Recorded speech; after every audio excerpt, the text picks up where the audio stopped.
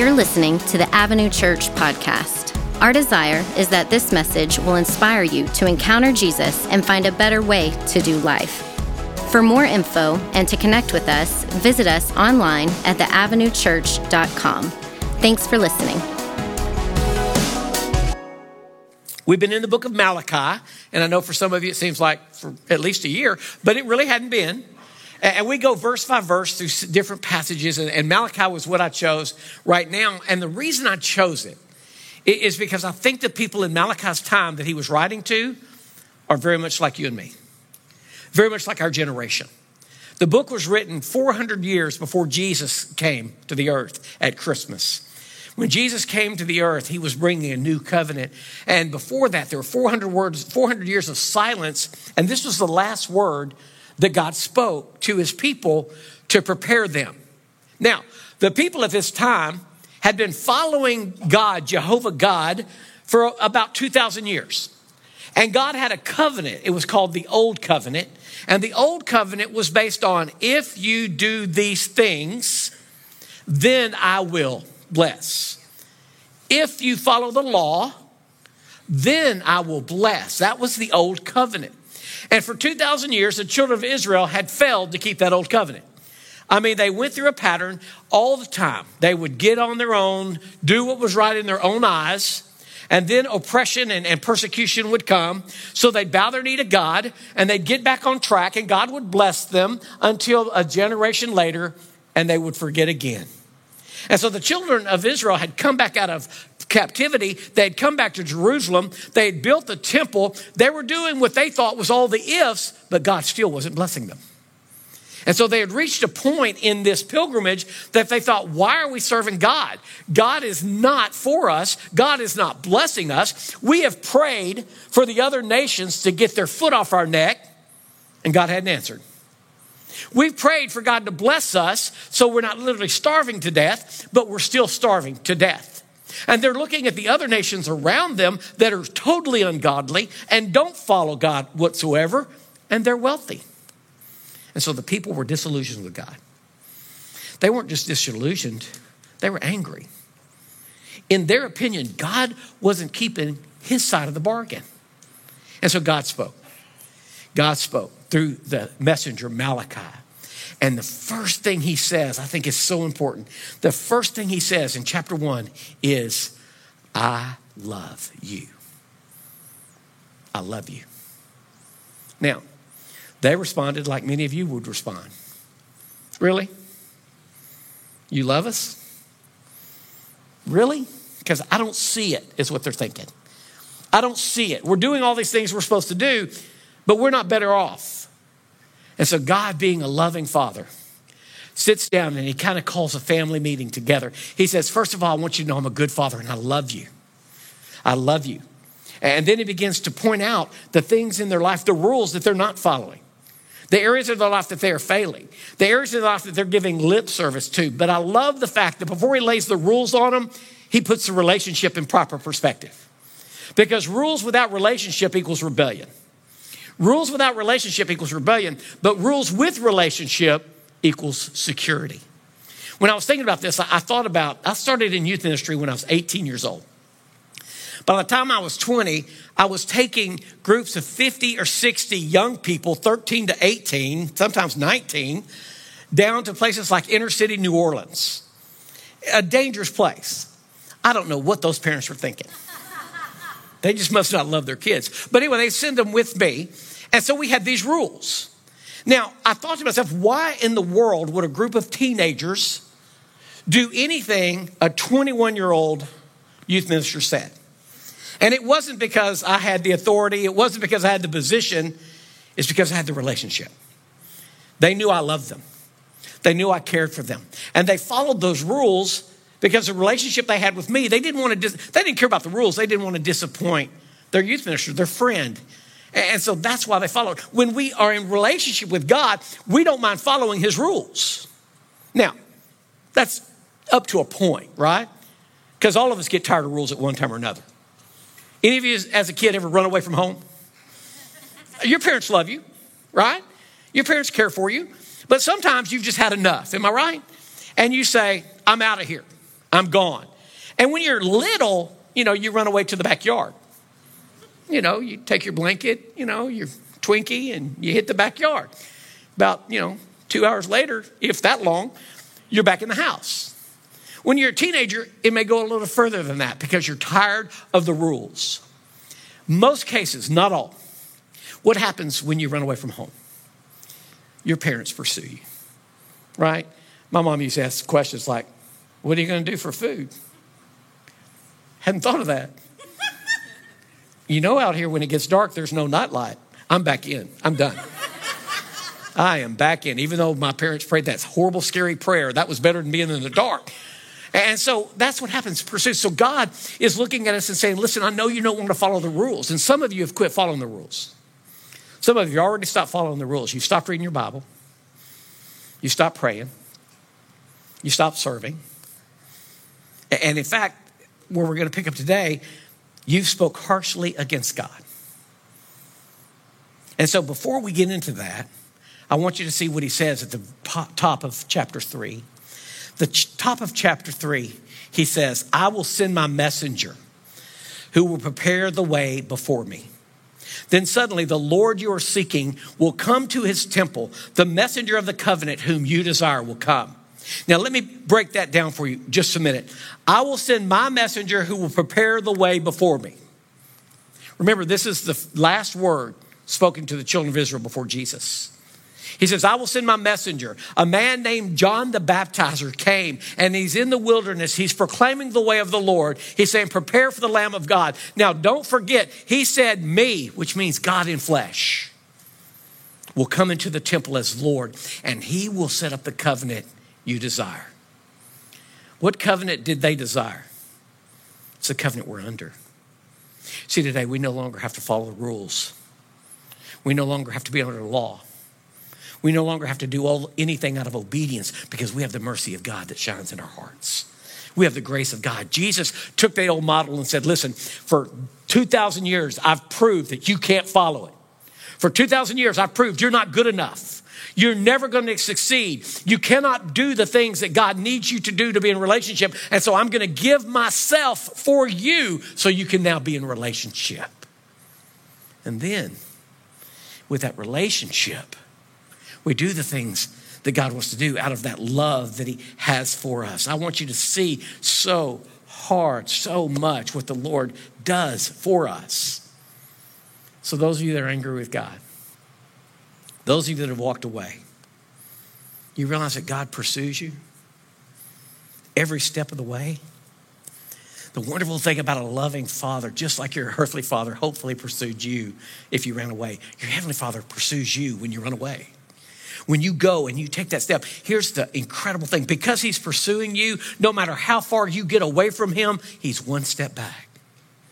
One step back. You may be so far out there, you think you're 100 miles away from God, but God has pursued you with so much love that when you turn to him, he will come to you. He says, return to me and I will return to you.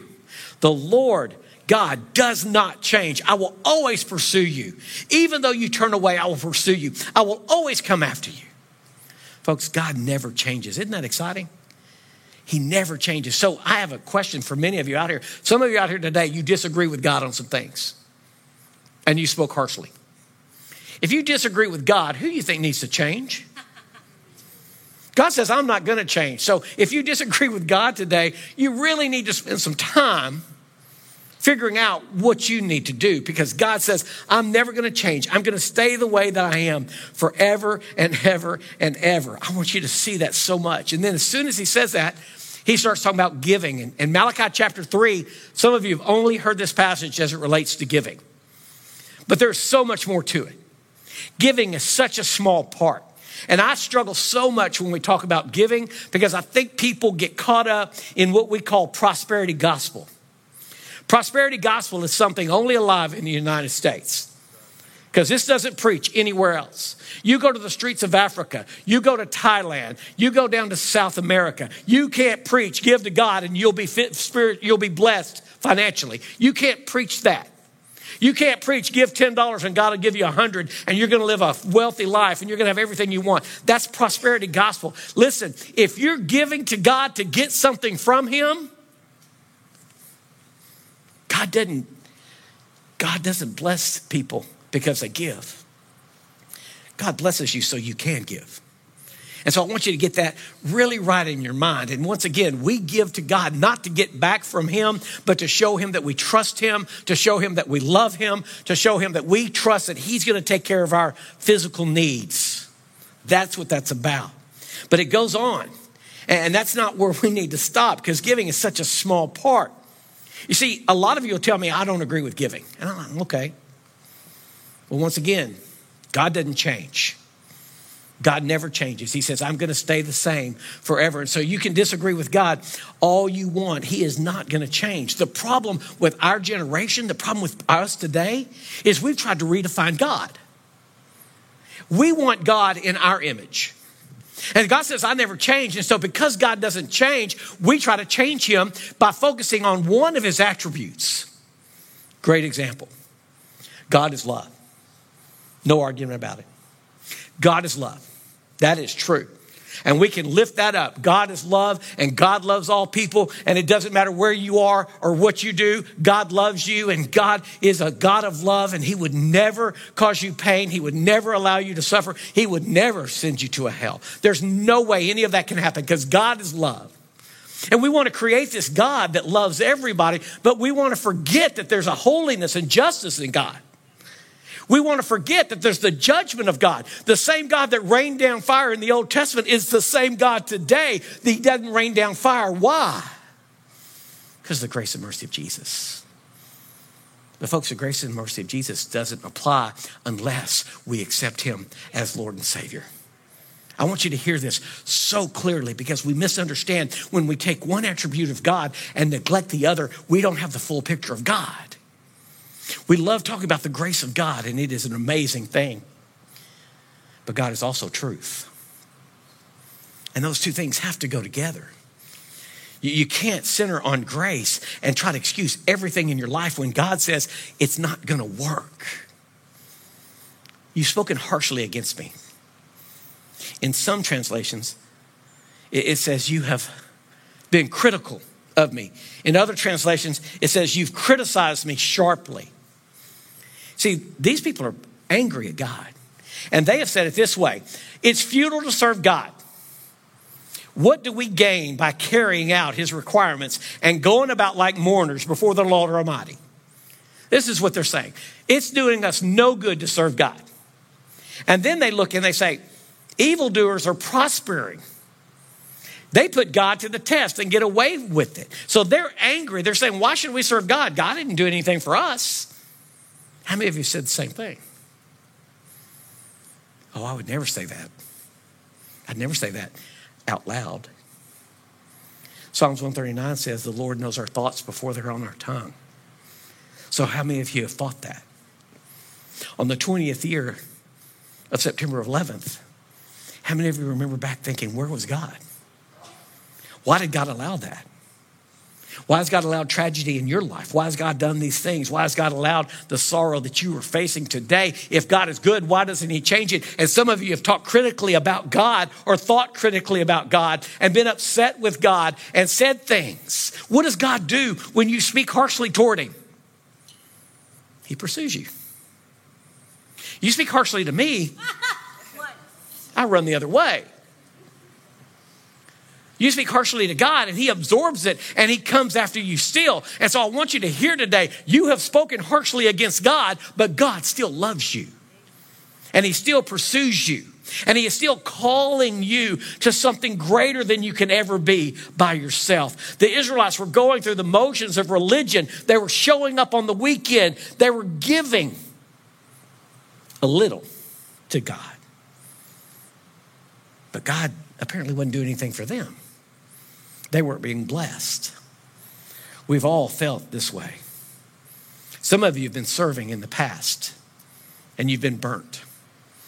Somebody said something critical. Do you know, I read an article, 1,500 preachers, pastors, are getting out of the ministry every month.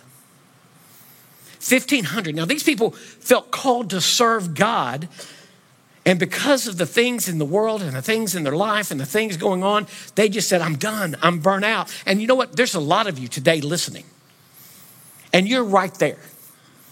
You're in that same category. One time you were serving in the children's area, but you got tired.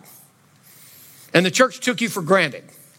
Or somebody said something mean to you. There was a time that you were greeting at the door, but you thought to yourself, it doesn't matter if I show up or not. I'm just holding the door. Somebody else can hold this door. I don't want to get up early. And you stopped serving. You got tired. You got burnt out. And you said, what good does it do me to serve God? I'm not getting anything out of this. So you stopped. And some of you today, just be honest, you're barely hanging on to your faith. And you just came today because somebody begged you.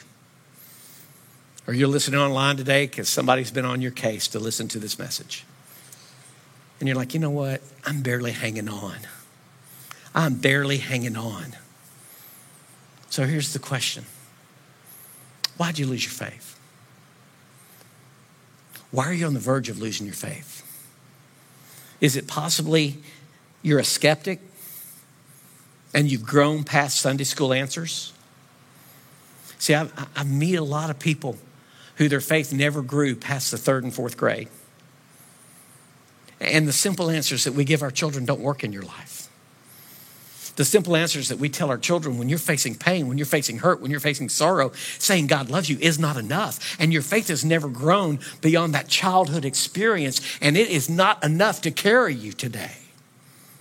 And so you gave it up. Or maybe it's science. You got educated. And science means things have to be proven. You can't prove God. You can't see him. You can't taste him. You can't test him. It's hard to believe in an invisible God. Even more than that, it's hard to believe in somebody came back from the dead. So maybe you just got too smart and you gave up. You gave up your faith.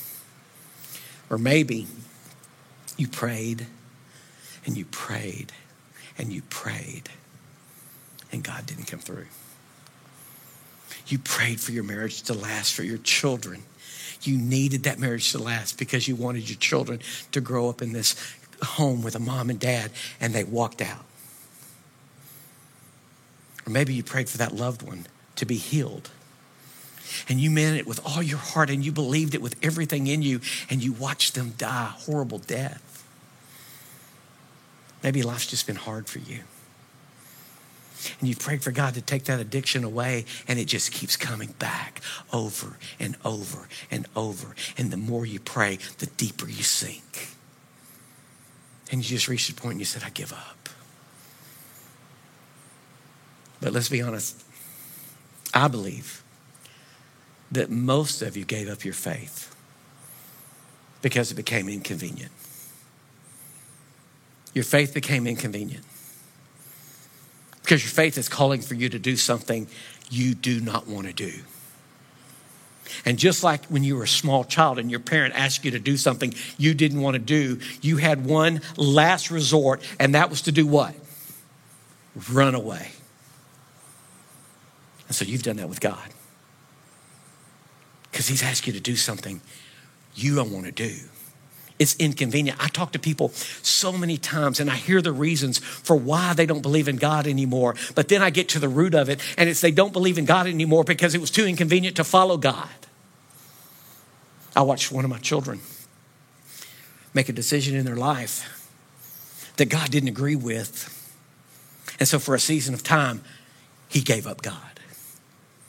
Because he didn't believe in God? No. Because it's inconvenient. So let's be honest with ourselves about why we've given up our faith. Let's be honest with ourselves that we don't want God interfering with our life. And it's not so much that we don't believe, it's we don't want him. So what do we do? No matter what reason you're struggling with your faith, I want you to hear me. This is the place for you. Hear me. This is a safe place for you today. no matter where you are in your walk. You may be on the verge of giving up. You may have never accepted Christ. You may have a ton of questions. We're not afraid of them. And we're not going to give you Sunday school answers, because we believe that it's okay to belong before you believe. So you may say, you know what, I just don't get all of this. I don't know if I'm in on this or not. I can't sell out completely on a guy coming back from the dead. It's hard for me to believe in this invisible God. Good, come on. And you can serve and you can connect and you can be part of it. You know why we allow that? Jesus allowed it. Let me blow your mind. The first followers didn't believe in Jesus. For 3 years, they followed this man around and they didn't believe in him. Then they started to believe in him and he died. So they stopped believing in him. Then he came back from the grave and they started believing again. Listen, whatever journey you're on is not as crazy as theirs. So you're welcome here. Come and ask the questions. Now, what about those of you that are faithful? I mean, you know, my heart is to preach to those of you that are not. But God sees the faithful. And God has a passage in this chapter, and I love it. Listen. If you're one of those faithful, and you think God's not coming through, or, you know, there's nothing in it for me. If you're one of those people, listen to this. Those who feared the Lord talked with each other, and the Lord listened and heard. A scroll of remembrance was written in the presence concerning those who feared the Lord and honored his name. He says, on the day when I act, you will be my treasured possession. I'll spare you. Just as a father has compassion and spares the son that serves him. And you will see the distinction between the righteous and the wicked, between those who serve God and those who do not. We can be a treasure to God. We're not getting anything out of it. We can be a treasure to God. God can look down at you and feel love and honor and hope and be a treasure. And then one day, I'm afraid we'll see the difference between the righteous and the unrighteous. And I want you to hear me. I don't look forward to that day. I don't look forward to it. People say, oh, I can't wait for the day of the Lord. I can wait. Because there's going to be a lot of people that haven't crossed that line of faith. Are you faithful? Are you a treasure? How do you know?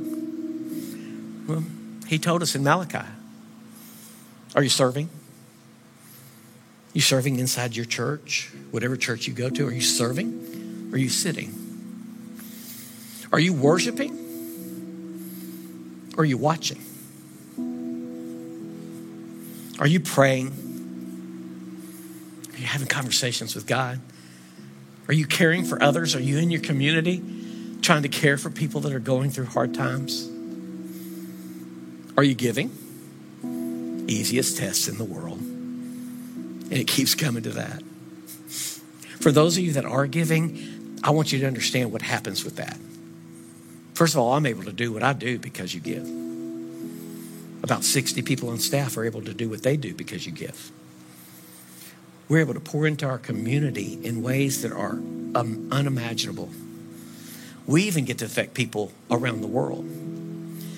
A couple of years ago, I had the opportunity to go to Lima, Peru. And because of your gifts, Alan Rogers, our CR pastor, was able to go down and start a Celebrate Recovery in Peru that has over 100 people that attend every week.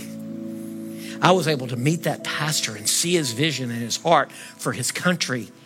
And when the pandemic hit and the Avenue soared financially because we had an opportunity to be online and you watched me from your living room in your underwear eating Cheetos. But the faithful kept giving. In fact, our budget increased because you kept giving. Because you did that, we were able to send money to them and save their church because they couldn't give online and they couldn't meet. You kept a church open in Peru because of your gifts. Are you a treasure? You think you're not a treasure to that pastor? I want you to hear his own words. Hello, dear friends from the Avenue Church. My name is Pastor Guillermo Aguayo, and I want to thank you. Thank you guys, and thank you, Pastor David, for all the support you have given us in Lima, Peru, at La Casa del Padre, through Pastor Alan and Celebrating Recovery. Thank you very much for all your generosity and all your support. We are expanding the kingdom of God with your help here in Lima, Peru. God bless you.